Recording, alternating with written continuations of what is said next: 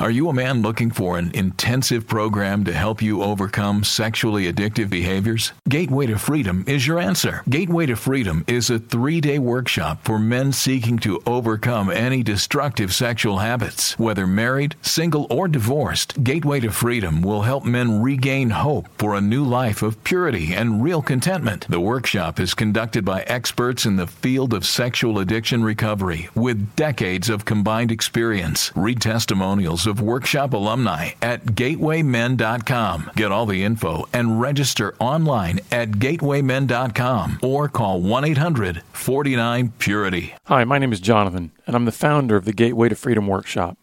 I want to personally invite you to be part of our next workshop coming up July 22nd through the 24th in Colorado.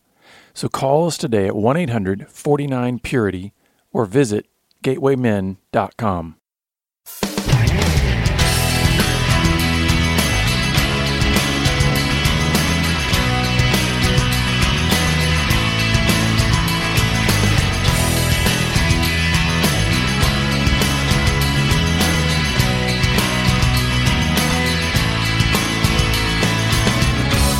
Welcome to Pure Sex Radio, training men, educating women. Are you ready to get real and start living each day in purity? This dynamic program is designed to educate, encourage, and equip listeners with the tools necessary for living a life of sexual purity. Pure Sex Radio brings you the best in mobile talk radio. Listen to real-life struggles, learn how to overcome lust, pornography, and sex addiction, and get serious about purity.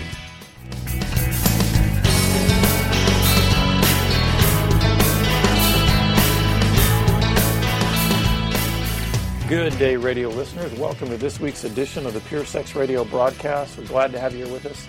My name is Jonathan, and we're excited to have a special guest with us today, Dr. John Fobert. So, John, welcome to the show. Thank you very much. It's great to be here. Yeah, we're gonna have a great interview today with John. And before we get started, I just want to let you listeners know that as we do periodically, that we are a listener-supported broadcast. This means that the only way that you are hearing this is because of generous partners who've come alongside of us and donated toward the ministry. So if you would like to learn about all the ways in which you can partner with our ministry, simply go to puresexradio.com and click on the donate button, and there you'll find out all the ways that you can come alongside of us. Well, John, I appreciate you taking the time out of your day to be with us. I'm excited about what you have to share with our listeners today. So for the sake of them getting to know you a little bit better, could you give us a little bit of a background of kind of who you are, how you've come to this topic of dealing with the issue of pornography in the public arena, and just from there, we'll kind of address maybe some more specific issues of how pornography is really having a profound impact on our culture. Absolutely. I've been doing research on sexual violence for about 25 years. I'm a college professor at Oklahoma State University and was startled by the fact about 10 years ago when I was doing some work to prevent sexual violence on college campuses that one thing that kept coming up was pornography use, and I at first thought it was sort of unrelated, but then over time I saw it as more directly related, and I began to research that topic more extensively and found that today's pornography is really horribly violent, and I believe it's a recipe for rape. And so that's a bit about where I come from. I came to faith in the Lord when I was 19 in college, and certainly apply my Christian worldview to the topic, but I'm primarily published in secular research journals and that sort of thing, because I think that there's a lot that we can say to our culture, whether they're secular or religious, to say that pornography is a menace to society and we have to do something about it. Yeah, and I think there's a growing swell to that reality. There's voices that are starting to be heard out there, not just from the religious communities, but also from even those who are just starting to realize the research behind what this is doing to brain chemistry and libido and all other kinds of aspects from a medical and even biological perspective. So why don't you help us understand, because you said you've done a lot of research on this, because sometimes people will shut us off immediately. Not everybody, but certainly there's a large contingent in the culture at large that will just shut us off when we start talking about our Christian faith in relationship to pornography, because they think we have relegated it only to a moral issue. Absolutely. So why don't you talk a little bit more about what you found in your research regarding, especially this interesting link you found between the violence and rape, and how did you get to that on a research level? Well, there actually have been many experimental studies that have been done over time, particularly linking pornography and violence. And so, some other scholars, what they've done is they've I believe back in the 80s, they put men in one situation or another, one being watching a pornography film and another one watching something fairly innocuous, and they would put them then, when they left, the real part of the experiment is that someone would bump into them in the hallway, sort of take a moderately aggressive move towards them, and they would measure the degree to which those men responded back with any kind of aggression. And the men who had watched pornography were far more physically aggressive than those who didn't. So, I mean, that's more of an indirect study. I think when we actually take a look at different kinds of measures we've been able to administer to college men in a way that they respond where they don't really necessarily know that they're admitting to a violation of the law, but we would say, have you, we spell out exactly what rape might consist of and say, have you done this? And then we actually then measure their pornography use, and we've found direct linkages between especially the more violent pornography and more frequent porn use to sexual violence. Now, we can't say every man who watches porn is a rapist. That is not at all what the research shows. Sure, yeah. But especially more impulsive men and men who are watching a lot of violent pornography much more frequently, it is an extreme danger signal.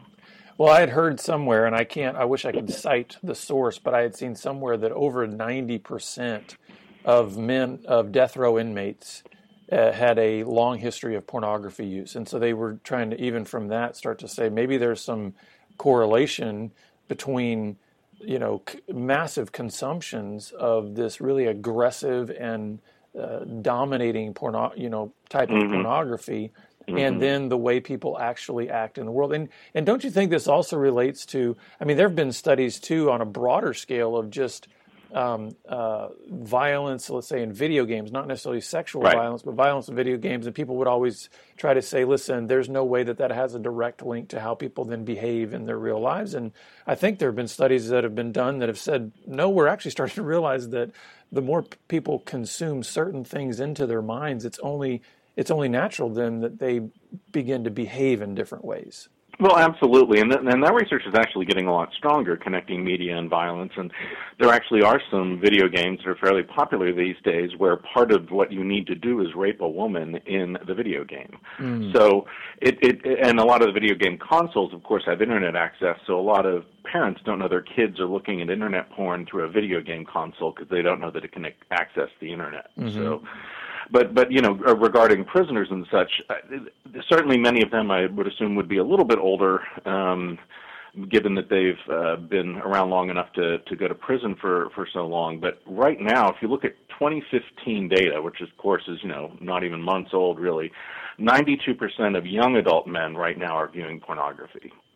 So it is a very rampant problem. That's a study in the Journal of Sex Research in 2015. So, it goes down from there over time, but you still have relatively high levels of use among men in their 50s and 60s. So this whole internet porn and iPhone, smartphone thing has been a game changer.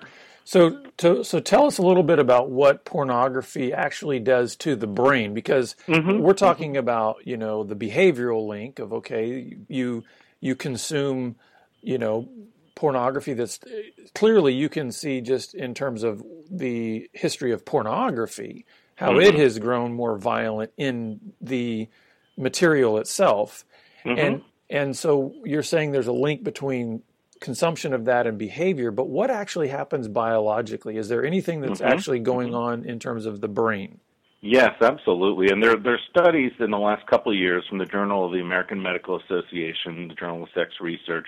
Lots of different studies have found several things about the brain. One of the things that happens is that the more people watch pornography, the more likely the neural pathways in the brain are actually rewired. So the user becomes more sexually interested in an image rather than a person.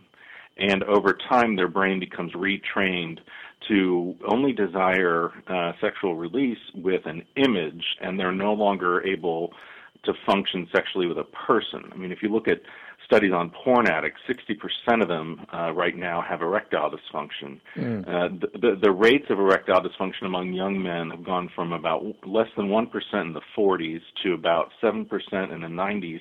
Today, it's a third. Wow. So there's really no doubt that porn is impacting both the brain and sexual functioning.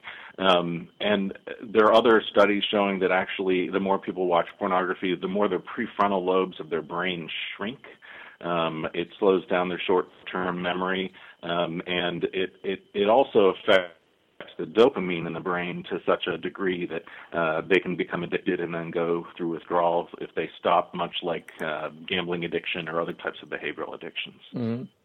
You know, it's interesting because as you talk about the prefrontal cortex actually shrinking, right, which is very much the part of the brain in which we reason and we make our rational decisions.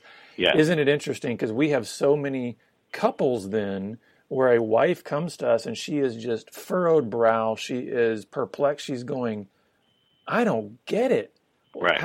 My husband is, and she's trying to bring a rational perspective right to all these irrational behaviors. And what you're saying is, in a very real way, even physiologically, yes, this man is diminishing his ability to even make rational decisions. Yes, I mean, and we should say this is a minority of people who use pornography, but there are many who become addicted. And once they're addicted, one of the things I've done is talk to the head psychologist at the University of Pennsylvania. They have a treatment center there for sex addicts and such, and she says that it's more difficult for her to treat someone with porn addiction than it is heroin addiction, because with heroin, there are ways of stopping the use of that drug. It goes out of the system. So, you put them alone in a room for a week, they're not going to have any heroin. With a porn addict, the drug remains in their brain because they can continuously remember the images they saw. Mm-hmm. So you just can't get it out of the system. So now, now a statement like that has the potential to completely shock and dismay our audience. Where's the hope then in, is there any possibility that physiologically, spiritually, emotionally, there can be change toward, because I can hear some of our listeners saying, well, good grief, what's the hope? If I can't ever get this stuff out of my brain, right, where's the hope? Well, and I think one of the things that we know within our community is that the vibrant spiritual life is the best defense against pornography and other sorts of sins. And so, reading your Bible, taking part in small groups and accountability groups and that sort of thing, I think is a hedge against pornography. But yes, you can what's called reboot your brain. And so I was just at a meeting in Washington, D.C. with a number of different people who are fighting the porn industry, and I learned there that it tends to take anywhere between 2 months and 2 years of abstinence for someone's brain to become wired back to the original state that God created it in, and for their sexual functioning to return. So some may look at that as hopeless. I look at it as hopeful because we can reverse these effects, but we just can't say, we'll have an intense weekend and then everything will go away. No, this is something that is addictive, dangerous, and we don't even know the effects that this unlimited access that 11, 12, 13, 14-year-old boys have now. After they keep looking at it for 10 years, my goodness, the relationships in our society, I am very concerned. Yeah, but I hear within that the good news that if your brain can be shaped and trained in a negative direction, it also can be shaped and retrained in a positive direction. Yeah, So in other words, it's absolutely. malleable. It's malleable. I mean, it's born in a certain way, and then it grows and changes and develops, and then you can rewire it by watching all of this internet porn. But if you do get to a place where you can abstain and reboot, you can do that. It is extremely difficult. Now, I think a lot of times when two men like us are talking about this topic, the default can be that we're assuming we're just talking about men here, that this is having some kind of effect on. Help us understand what's going on in the world of women as it pertains to pornography, and is it as harmful? Are women even involved in pornography to the same degree or to any degree? Help us understand what's going on with women regarding pornography.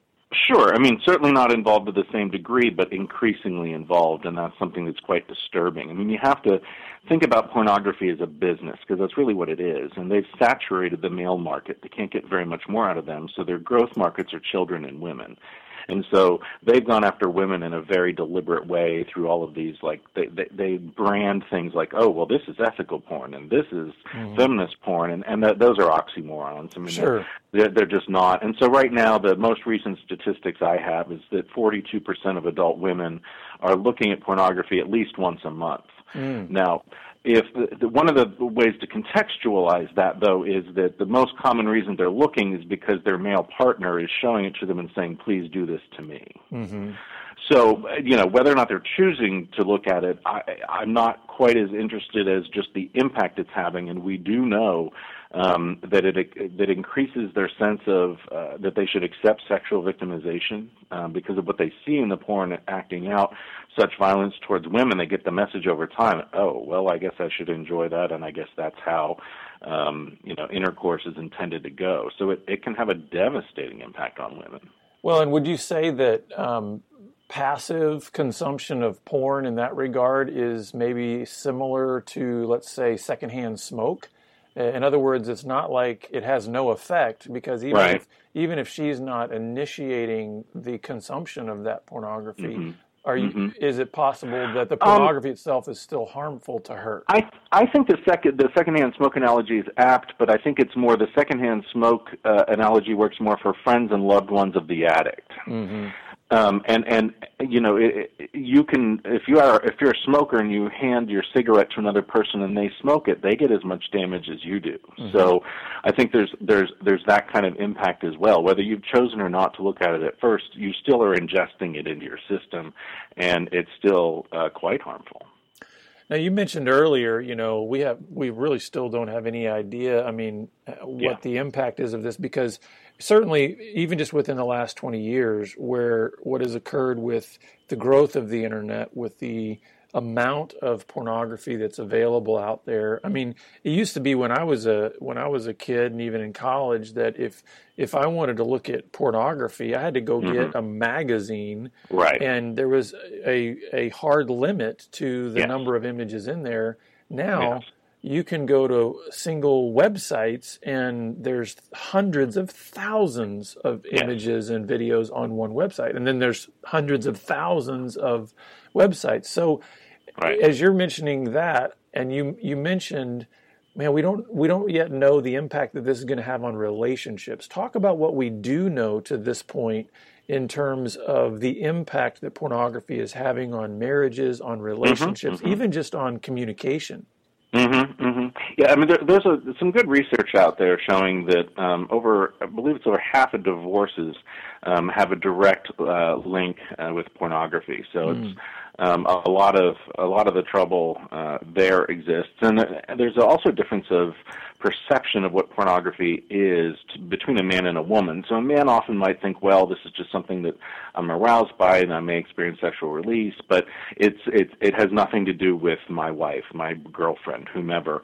Women tend to typically look at it as he's having an affair. It is bringing another person into the relationship, all of that. And to be honest with you, I think the perception of women is much more accurate when you look at the situation. You're achieving sexual release by looking at someone other than the woman who God chose for you. So yeah, you're forming an actual bond with. I mean, in the same way that, because we know that oxytocin is released in that sexual arousal, that it is creating your body. You know, it's kind of cool how the brain works, because I think God has made it to work the way it works. And so therefore, when you release those chemicals, they're just doing what they're supposed to do, which means when oxytocin is released, it's meant to cause you to bond to whatever you are at that moment focused on. Well, if it happens to be an object of pornography, your body's still going to respond in the same way. And so it's actually like you're forming an emotional bond with an object rather than with your spouse. Well, and you touched on a key issue there, too, the oxytocin release. That's also combined with the dopamine at such high levels, because with all of the images that people can access, I mean, hundreds, thousands, millions of images so quickly, the brain almost tires out of all the overstimulation, and it begins to lower dopamine. And if you follow this logic here, it lowers the dopamine, and so the individual thinks, I need to look at more so I can have that dopamine rush again. And so they just get trapped in this cycle of have to look for more. Eventually I'll find the perfect image, 3-minute clip, whatever, and it just it eats the person from the inside out. Now, when you're talking about just the quantities of pornography that are available out there, what kind of effect, if anything, does this have on attention, on being able to focus? I mean, I'm imagining if it has such a profound effect physiologically on our brains, it's probably affecting some of those areas too, of being able to focus and pay attention, right? Oh, absolutely. There's a study in 2013, the pornographic picture processing interferes with working memory performance. I mean, they did find that the more people looked at internet pornography, the shorter their attention spans got. The other study that I found real interesting is that they actually wired men's brain to one of those EKG type machines that you can, not EKG, but you see the brain imaging, MRI, I guess it is. So when men look at pornography, the part of their brain that lights up is the part of the brain that looks at objects, not at people. And so the way that pornography is made, it's made to make people think of an individual as an object, not a person. And that gets us kind of looping back to the sexual violence issue, because when you render someone not human, when you render them more of an object, that makes violence against them much more possible. Well, what are some ramifications then that pornography has on our relationship to God, and even our relationship to ourselves, if I could put it in those terms? Well, I mean, clearly, if you read in Galatians any number of Paul's letters where it talks about, it contrasts the fruit of the Spirit from sin. I mean, porneia is one of the things that's mentioned, and so it's not really a dispute that God does not like porn.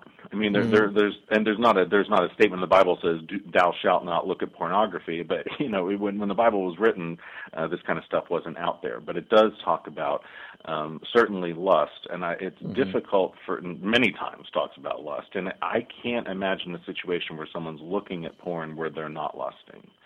So there's really no argument to be made that could be at all convincing against a biblical view of porn, at least within the Christian community. Now, if people aren't believers yet, it doesn't do us a whole lot of good to say, well, the Bible says you shouldn't do that, if they don't believe the Bible is the Word of God. So I think we need to work on introducing them to the life that's in Christ first, and then talking about what He requires of us. Yeah, well, let's talk about that a little bit, just the idea of solutions. Okay, so we've got this massive problem. Pornography is clearly having an impact. I don't think anybody that is just a thinking person would say it's having no effect whatsoever on our culture. So then what is there that we can do about it?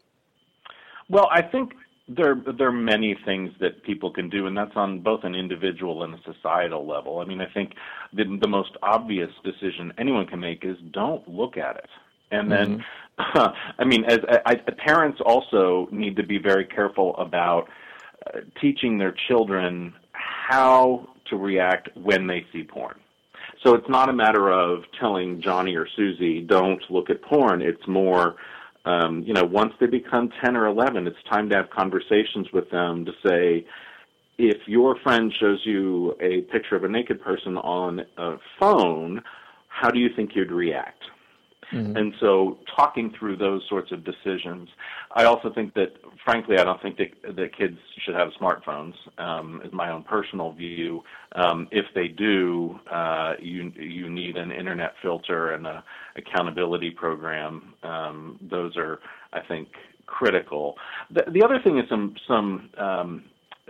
more public policy things that folks can do. There's a great group in the D.C. area, the National Center on Sexual Exploitation, NCOSE, and they have a lot of ways that people can connect with them through their website, and they send out action alerts when there's different legislation going through, when they need prayer for a particular issue, when there are any number of things that can help fight the porn industry that someone can often do in 10 seconds on a phone. So it's for the good. Mm-hmm. So there is that, and then another thing on the public policy realm is that most people get their pornography through a very limited number of internet service providers, and so if we're ever able to institute some regulations about internet service providers and restrict their use of distributing illegal, obscene material, which porn is, we may at least be able to blunt it at the source. Mm-hmm. And I think that's a very hopeful message, because it lets us know that we're not powerless in this situation. No, even though it is definitely a massive wave that is sweeping across our country. Absolutely. So we have a few minutes left, and I wanted to shift gears a little bit, because you have a book that's coming out later this year, and I wanted to see if you could share with our listeners a little bit about that book and how they might be able to obtain a copy. Yeah, absolutely. Thank you for the opportunity. I mean, the book is called How Pornography Harms, and it's essentially an indictment of the porn industry and what they're trying to do to today's generation.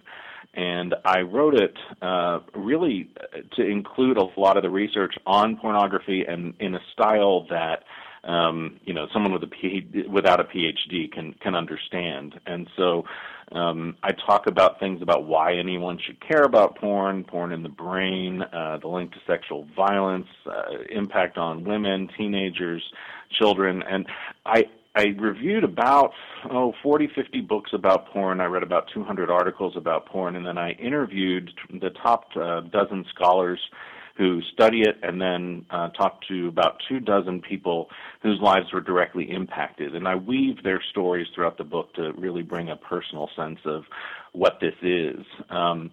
If they are at all interested in ordering it, what they can do is they can go to my website, which if they can spell my name, they can find. It's johnfobert.com, so John, F as in Frank, O-U, B as in boy, ERT.com, and within a couple of months I'll have a direct link to place pre-orders. It's expected to come out in September. There's also a place where they can email me through the website, and I can make sure they get on the list to be notified when it comes out. So I'm excited about it. I wrote it from a Christian worldview. Actually, the original publisher that said they would publish it at the very late date, they pulled the book and said, because you mentioned religion in this book, we're not going to print it. So that was discouraging, but it was God's hand, because I'm now making some final edits to it and foregrounding a biblical worldview rather than just sort of mentioning it as part of a chapter. So I think it's going to be especially helpful for Christian parents, pastors, others who are trying to understand what today's pornography is doing and how do you have conversations with young people to help them avoid it and or get out of it. That is great. So, listeners, if you want to get a copy of that book, we will provide a link to John's website, and you can get information on that. John, thank you so much for being with us this week. Absolutely. And thank you. You bet. Yeah. And listeners, we are glad that you were with us. And if you have any more questions, please direct them toward us. We will be happy to help you along in your journey. And we look forward to seeing you back here again next week on the Pure Sex Radio broadcast. Pure Sex Radio is paid for by Be Broken Ministries. Visit us online at puresexradio.com.